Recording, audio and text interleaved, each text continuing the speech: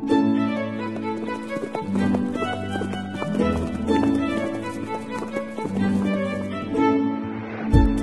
listening to Nick Luck Daily. This edition is brought to you by FitzDares, by the Racehorse Owners Association, and by the Breeders' Cup.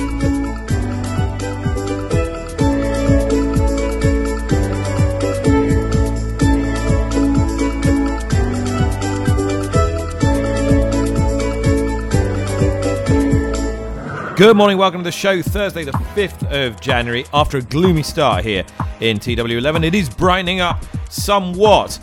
Pictures are a little bit bleaker on the racing news front, it has to be said. Yes, there's still the fallout from the WIT rule revision, more of which later in the programme with World Horse Welfare Chief Executive Roly Owers.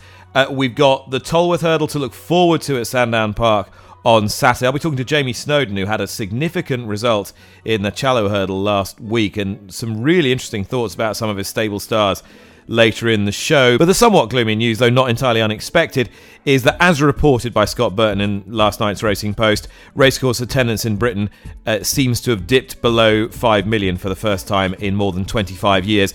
That is in spite of what we anticipate to be some quite encouraging news coming from the Christmas and New Year period, but those figures as yet not consolidated. In a moment, we'll be talking to our friend here on the podcast, Chief Executive of the Racecourse Association, David Armstrong. But first of all, Rishi Persad, what's happening here? I think it was pretty obvious that, given all the circumstances economically, within the sport of racing, etc., that racecourse attendances, you could have predicted the dip in it. There are some worrying individual elements of the fact that, in comparison to 2019, the figures for 2022 are low. You point out that the Christmas period was vibrant. Yes, it was. And that may actually, when the final statistics for 2022 are collated, that might actually boost the end of year results.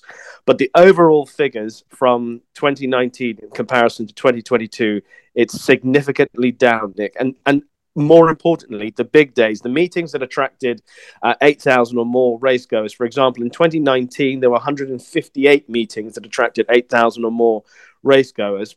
In 2022, that number fell to 120. Obviously, the main issue is the economic climate and value for money. And racecourses, perhaps at the moment, are suffering on both factors. Obviously, value for money is a big question mark, considering how much people pay to go racing, considering what it costs for food and drink, etc., at the racecourse, in comparison to some of the other sports and some of the other leisure activities that people can attend.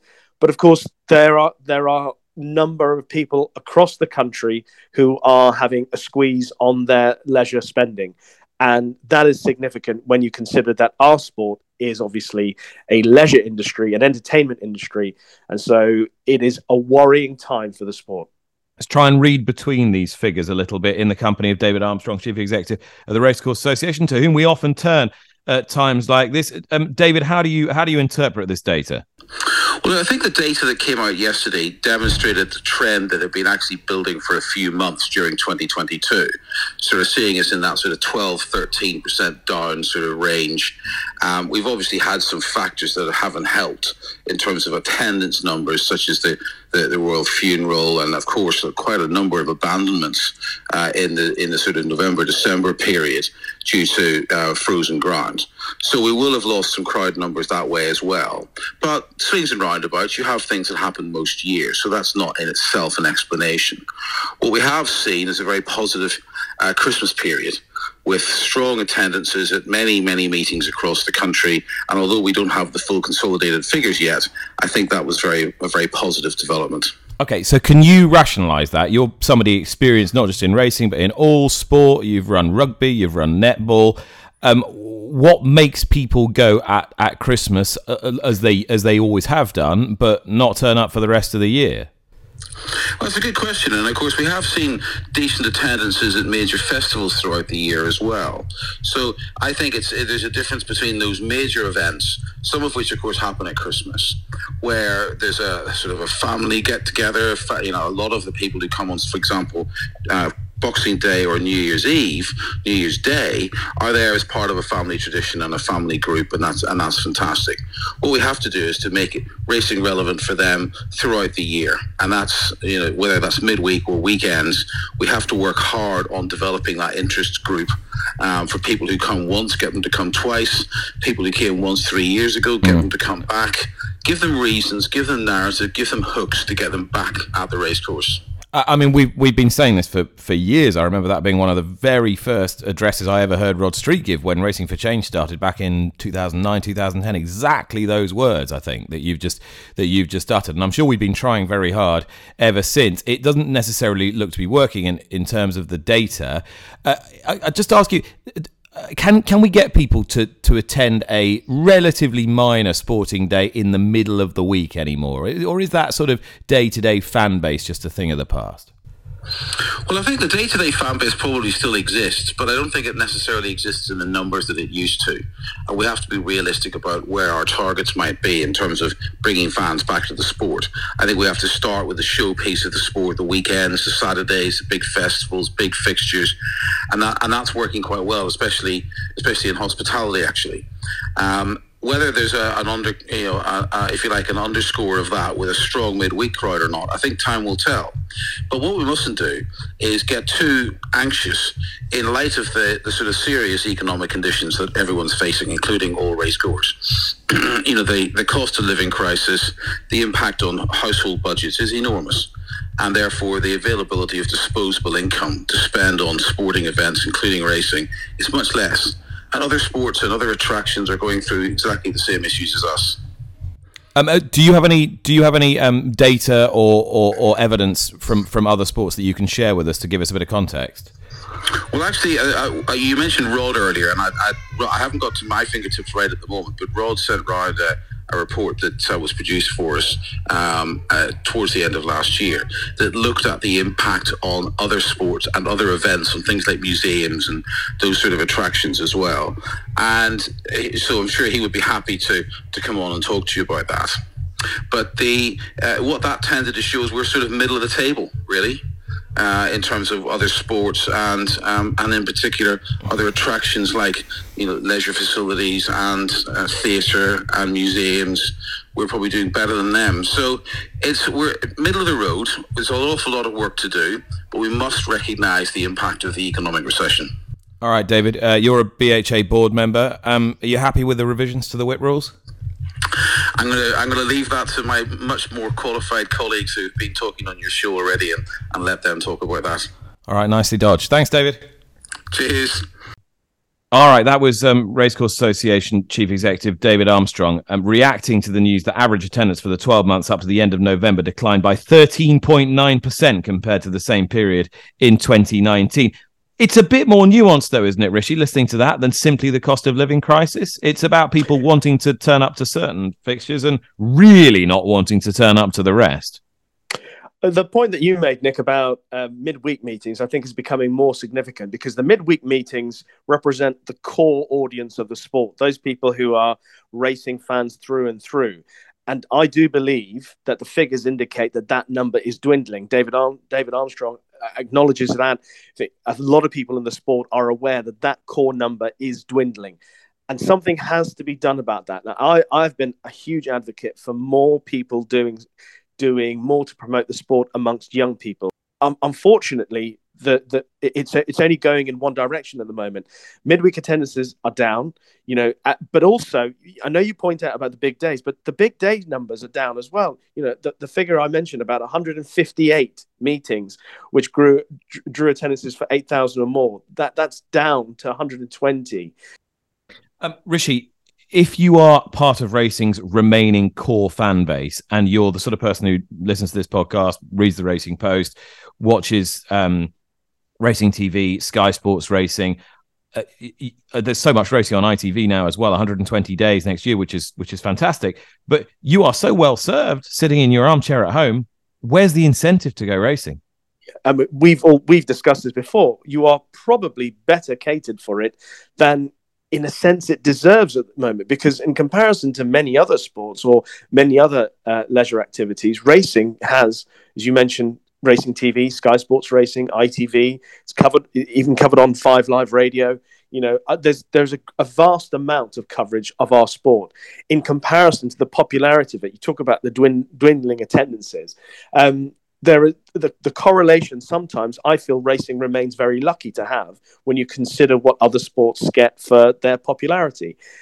We ought to be utilizing that right now, but I don't think we are. I don't think there's enough being done across the board in racing to encourage people to experience the race day once we're there, once we're on television, when we have the opportunity to broadcast to people, to encourage them to come racing. More can be done in that respect, because without that, we're not creating the core audience. We're basically saying this is a really good day out. It's in comparison. You can your leisure pound that you spend, you can go to a football match, you can go to a cricket match. My daughter came racing with me at Christmas time, and when I was driving back in the car with her, and I asked her what were the things that she enjoyed and what would make a great day at the races for her, and she said meeting jockeys, having the chance to, obviously she wanted to meet Rachel Blackmore, but also, she said having nice things to do at the races. And unfortunately, she didn't have enough nice things to do at the races. So it's just simple things about making the race day experience such a good one for all ages that they want to return to that experience and have that experience again and again and again. All right, now transitioning to yesterday's major talking point, the revised whip rules. David Armstrong, in spite of being a BHA board member, not really wanting to commit at the end of the interview there, leaving that to David Jones, who spoke at length on this podcast yesterday, and to the BHA chair, Joe Saumarez-Smith.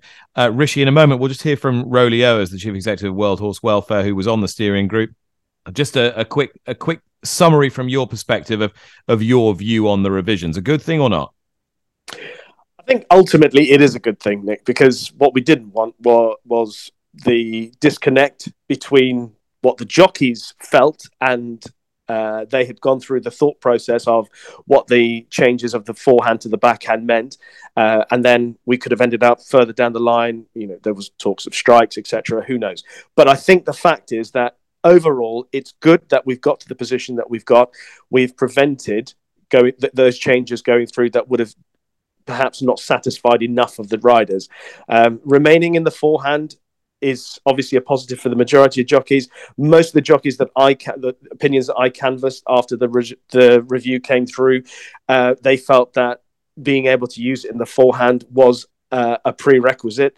And they felt kinder for the horse in terms of where you strike them, because less danger of striking them in the wrong place in the forehand. So that's a positive that's remained.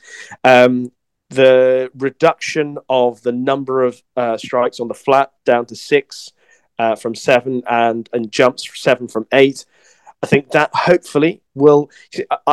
when I'm saying this under the guise of the fact that I know that RSPCA, people from horse welfare will say it's for optics, but the optics are important.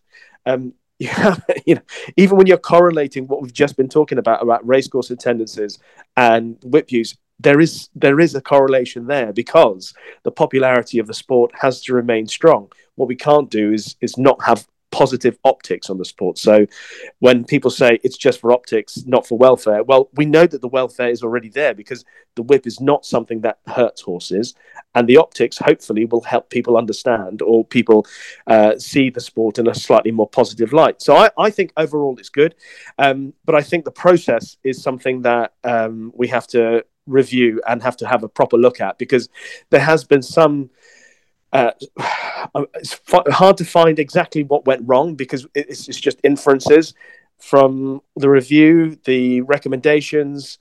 Having Tom Scudamore and PJ McDonald was obviously seen as a huge positive, but somehow the communication can't have been filtered properly, or filtered in a way that allowed the jockeys as an overall body to understand the pros and cons of what was coming their way, because obviously we've now ended up with just weeks before the bedding in period, and the last minute changes have come in. So I think the overall process has to have some sort of review as to how we ended up in this position. But I'm hoping that the ultimate changes that have come now to the whip rules and the whip usage will settle. And I think overall it is positive to allow the forehand to continue and for the strikes to come down further. And of course, also the penalties remaining significant for the riders in breach of those rules. Yeah, no, the penalties now becoming yet more significant because they've gone up quite significantly since the revision of the rules. Well, as you know, and if I haven't made it abundantly clear already, then I'll make it abundantly clear again. I was on the steering group that initially sent forward some recommendations for the consideration of the BHA board, recommendations which they ratified and then they revised yesterday. Now, there were people of vastly differing opinions on future use of the whip for encouragement on that group. I've made my position fairly clear. I think it would be fair to say that Rowley Owers, who's the chief executive of World Horse Welfare, has a different position, but we cohabited quite happily for quite a long time, Rowley, on this, and I'd be interested to know your thoughts on the revisions that were made yesterday. Morning, Nick, and yeah, thank you. I mean, obviously, our position in terms of a significant preference or a desire to remove the whip for encouragement is well known, but as you said, there was some dissonance in the group, but we moved forward to try and get to a better position. And I think that the process that went through was a very considered one with different opinions. And it seems extraordinary that, after that considered process and the 20 recommendations are published in July, that the 11th hour, changes are made, and I think we are utterly dismayed by it. Not least because it built trust, I believe, in the process that we went through, and that trust has now been significantly eroded. In what way? Well, I think when we talk about social license, when we talk about public acceptance of horse sport, you talk about, being able to, for the public to trust that the regulator is going to do the right thing. And this smacks of not doing the right thing. If you bring through a year-long process, 20 recommendations, and one of those recommendations has changed at the 11th hour.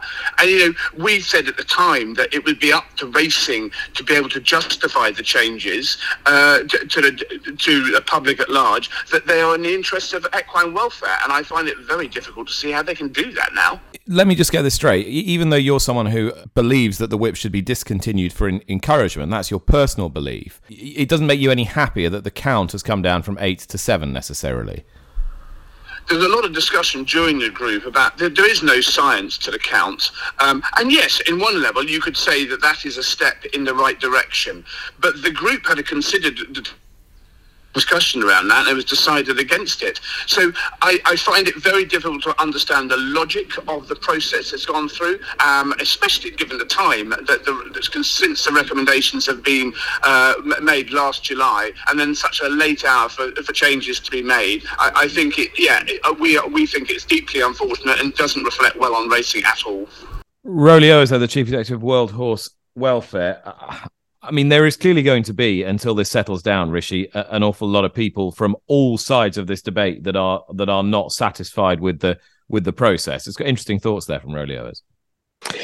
I think one of the things that people in the sport who love racing and who feel protective and defensive of racing, they keep saying that there's a very small number of people, and we are making changes for people who don't care about the sport or people who don't understand the sport.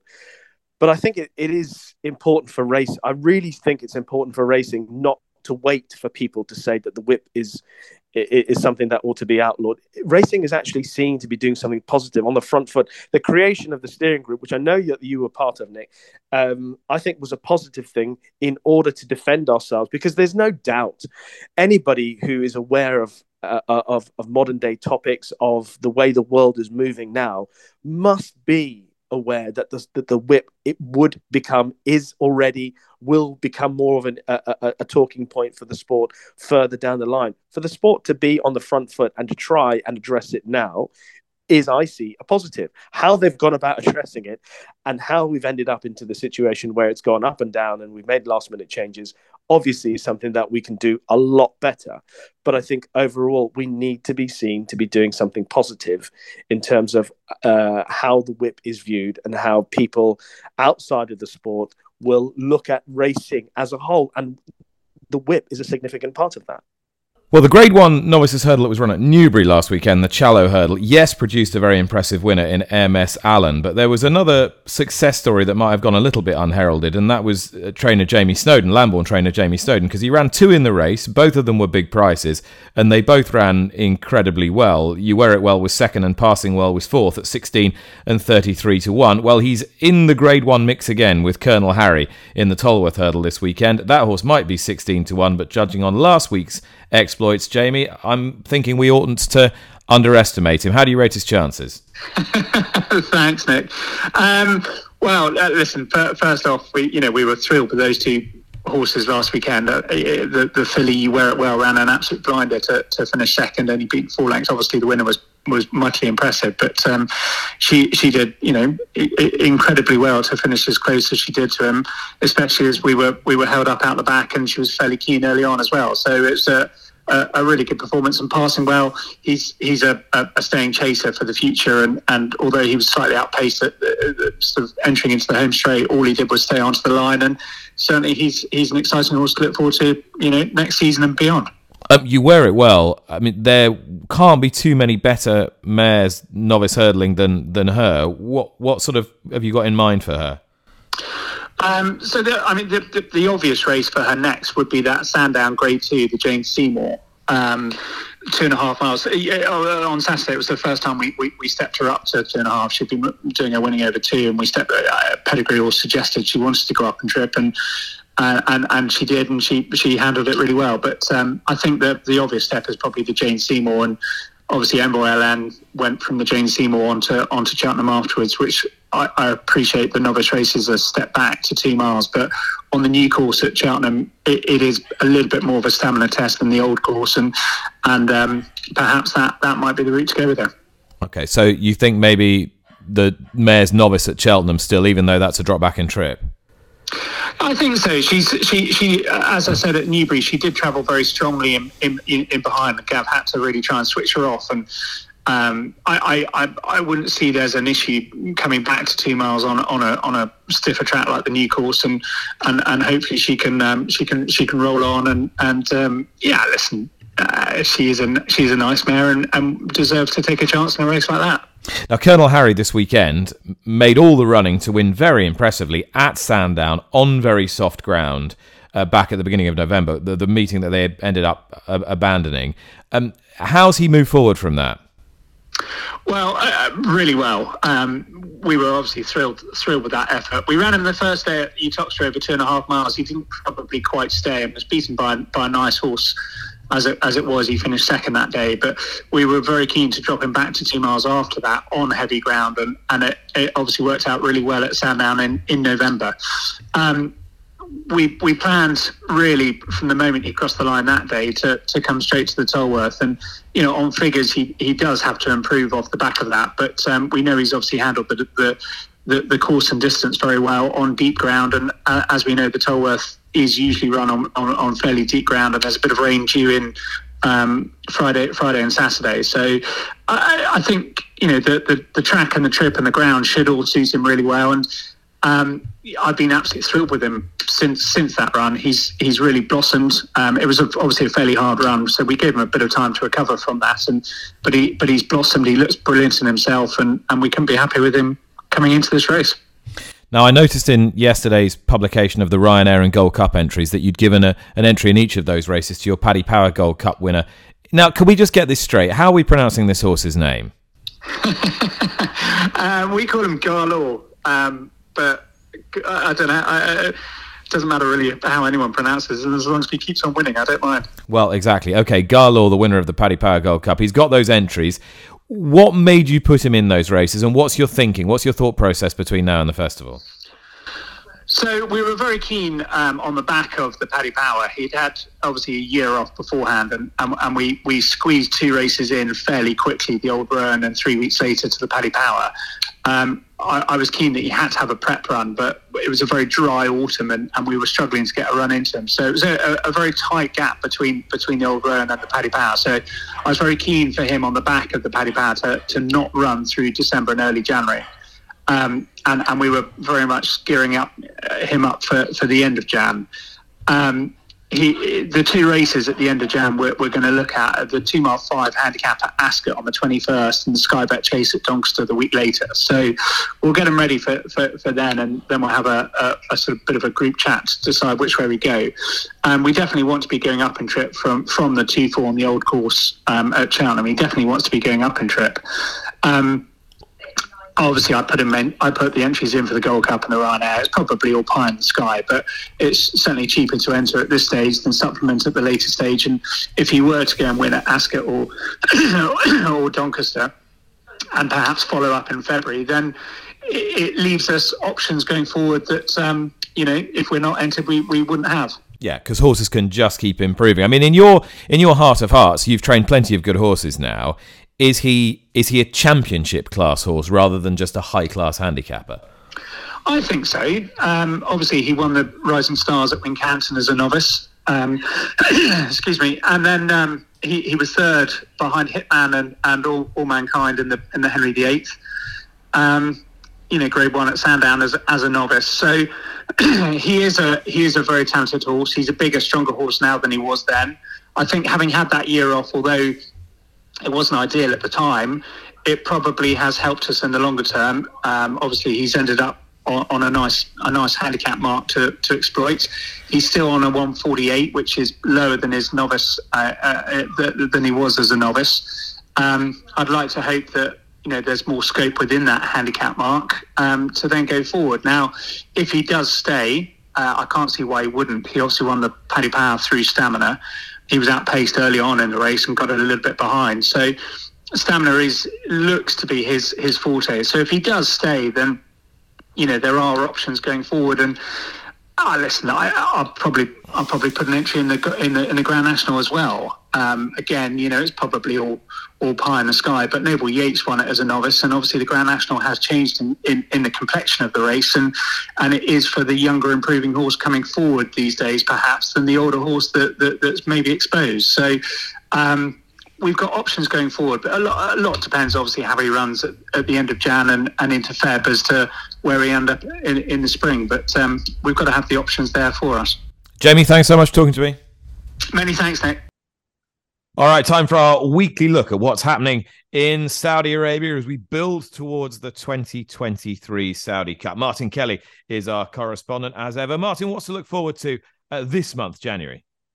Lots to look forward to, Nick. Hello there, and Happy New Year as well. We're now just, can you believe it, 8 weeks out from the Saudi Cup itself, and all of the big Saturdays through January have got headline races. This coming weekend, the Prince Khalid Abdullah Cup taking place on turf. Looking ahead to the 14th, a week on Saturday, we've got the King's Cups, which take place on the dirt, the King Faisal Cup and the King Saud Cup. And the big weekend outside of the Saudi Cup meeting takes place on the 28th. We've got the listed custodian of the 2 holy mosques. That's over the mile and a quarter, £330,000 in prize money there. Last year was won by Making Miracles. Of course, that race a qualifier for the Saudi Cup. We had some big name jockeys in town last year as well. Mikel Barcelona, Silvestre de Souza, David Egan and Ryan Moore all rode in that 12 months ago. So it'll be interesting to see who turns up this time around. And tell me a bit more about this Saturday's race, the Prince Khalid Abdullah race. Well, a field of 14 declared. Frankie Dettori rode it last year, finished in second place. And this was a race that the Jockey Club decided to have in honour of the late Prince Khalid, who died nearly 2 years ago to the day. Takes place on the turf. Of course, Prince Khalid, a proud Saudi man, born in Taif. He had over 5,000 stakes winners and over 100 individual Group 1 winners to his name. So the club decided to put this race on. Won last year by a former William Haggis inmate. This year, we've got a field of 14. An international runner as well, coming across from Bahrain, Fauzanas, sending out Kada, who, of course, was a winner at Glorious Goodwood a couple of seasons back. Adrian V comes across to ride him. Jim Crowley was due to ride, but due to circumstance, isn't going to be there. But he will be, I think, in town for the meeting next weekend. But a host of these coming from a race a few weeks ago. That was the Crown Prince Cup, won by Mike Frankel. Of course, James Dole rode. We'll see that horse next weekend as well in the King's Cups. But 6 horses coming from that race, including the second Luganini. And if you remember, Nick, as well, Calculation, formerly owned and bred by the late Queen. That horse was a winner last time out and features among the field of 14. So strong team of locals and some new names in the field as well. Yeah, two horses making their debuts in the Kingdom. Pallavicino, first up, formerly trained by Brian Meehan. And perhaps the most interesting is Magisterial, who's by Frankel, has only had the 5 runs, but already rated 99. He was formerly trained by the Gosdens and carried the colours of Bjorn Nielsen as well. So it'd be fascinating to see how he gets on in his debut in Saudi in the Prince Khalid Cup on Saturday. As a talking point, we mentioned quite a bit on this show, the amount of talent that is leaving these shores, and quite a bit of it is finding its way into Saudi Arabian hands. How many other ex-British runners over the weekend? There's quite a few. Most notable, I think, probably Peter the Great, also trained by the Gosdens. He runs in race 10 on Saturday, now owned by Kuwaiti connections, last seen finishing 4th at Goodwood in a listed race. He takes on his former stablemate, Third Kingdom. In race 2 on Saturday, Power of Beauty, formerly trained by Hugo Palmer, listed place. That horse makes its debut in Saudi. And perhaps the most interesting in that race is a horse called La Tahiti, formerly trained by Roger Vary. And that horse won 4 of his 8 starts, was rated 103. He's also making his debut. And on Friday, Soul Stopper, who goes in race 10, formerly trained by Andrew Balding. He was a useful stayer, a dual winner as well, and he's making his debut, dropped back in distance to the 1.25 miles. That's race 10 on Friday, Soul Stopper. And obviously the Dubai International Carnival begins this week at Meydan. I'm guessing, given that this is the beginning really of the major Gulf season, that we might well be seeing some Saudi Cup clues or Saudi Cup night clues in the coming days. Yeah, I think the road to Riyadh will certainly continue through Dubai over the coming weeks. We've got round 1 of the Al Maktoum Challenge taking place tomorrow. Bhupat Simar, who's taken over the licence from his uncle Satish, he has 4 runners in round 1 of the Al Maktoum Challenge. They include Secret Ambition. He was 7th to Emblem Roads in the Saudi Cup last year. This is only his 2nd run since that. And I just wonder if one of those 4 from Bhupat's may feature amongst the entries for the Saudi Cup, entries for which closed yesterday. And we'll have, I hope, more news maybe next week on the horses that have gone forward into the Saudi Cup. Fantastic, Martin. And just to remind everybody where they can watch the Saudi Arabian racing if they so wish this week. Yeah, racing there Thursday, Friday and Saturday. The big race, the Prince Khalid Cup, is the final race on Saturday, and you can get it on youtube.com/Equestrian CR Live. Martin, thanks so much. Thanks, Nick. Well, as Martin was mentioning there, the International Carnival in Dubai begins in earnest this week, and then horses may be looking at targets all across the Gulf during the course of the spring. Tom Dascombe, who relaunched his training career from Lambourn midway through last season, has a couple of horses that he must be very fond of running at Meydan tomorrow, and joins me from Dubai now. Tom, first of all, how extensive is the Middle Eastern project going to be this spring for you? We brought 2 horses out here that have done well this the last summer in England, and I think they're both still sort of progressive, especially Felix Natalis, and we'll see where we go. But they've both got a couple of races lined up in Dubai, and we'll make plans after that. Okay, let's just talk about tomorrow then. Felix Natalis, you mentioned, he was the first winner from the new base when he won at Newbury last year, and he followed up later in the season at Foss Lass and then won a big sales race at Naas as well. He looks a real trier, this horse. Is there improvement in him, do you think? I think that he's improved with every single run, finishing 3rd in a listed race at Doncaster at the end of the season. And he's one of those horses, we thought we'd put him away for next season. And after 2 weeks, he was trying to jump over his stable door and, take himself for a gallop. And there are a couple of races that are suitable out here for him. And it just seemed logical, really, to keep him. I mean, he just loves his racing. We're not going to over-race him out here at all. And his pedigree on the downside suggests that, 6 furlongs shouldn't be his best trip, but he's been winning over it. So we're going to step him up to 7 in the Meydan Classic Trial. He's already beaten the second favourite in one meeting. And he's got the plum draw in 1. So we'll see how we go. I know he's going to try as hard as, we all are. So I'm very, very happy with him. There might only be one horse in your yard who tries harder than him, and that's Misty Grey, another one who you could run plenty last year. Just look at the balance of his form. I'd put it to you that he improved when you moved. Would that be fair?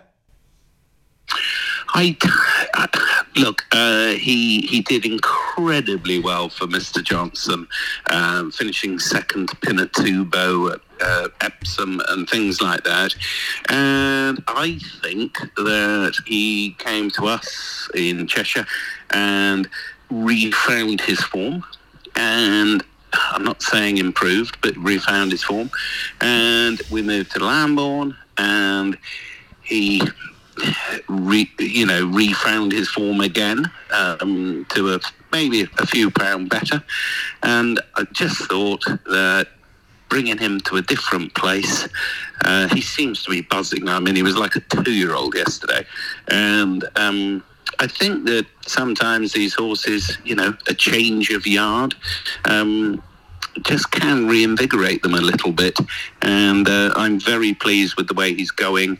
On his last run behind Pogo, if Pogo was running in this race tomorrow, he'd be favourite probably, and we're there at this sort of level. I mean, I think we're probably a Group 3 horse, but there isn't a Group 3 race to run him in, so he goes there with a strong each-way chance. And for you, I know it's still a rebuilding process, but for you to be out there competing in good races, in group races, with horses with meaningful chances, how satisfied does that make you feel so relatively soon after relaunching the career? I mean, obviously it's great, isn't it? And for me, the most important thing is that the wonderful owners that have supported me, that have come from Cheshire back to Lambourn with me, they've got 2 horses out here. They've never been here before. They're having a fantastic time. So I think in a small sort of way, we've won already, and we just got to get the horses to perform now. And it's just wonderful to be here. I mean, I spent 3 years here with Mike de Kock, and, I know my way around, and hopefully the horses will know their way around the track. Tom, best of luck. Thanks for talking to me. Thank you very much, Nick. All the best. All right, thanks to all my guests today. Rishi Persad is still with me and has something for you for today. Rishi. Yes, Nick. Given everything that we've spoken about, I actually fancy a horse that's running in the Hands and Heels Apprentice Handicap. In the 5:30 at Chelmsford. It's a horse of Darrell Holland's called Lil Kyan. Liam Wright's riding it. He's actually won on this horse a couple of times. So I'm hoping that the Hands and Heels race will go their way. That's a 5:30 at Chelmsford. Good stuff. Keep your whips down. Rishi, thank you very much. Thank you very much for your time. And we will see you again tomorrow. That was Thursday, January the 5th. Bye-bye.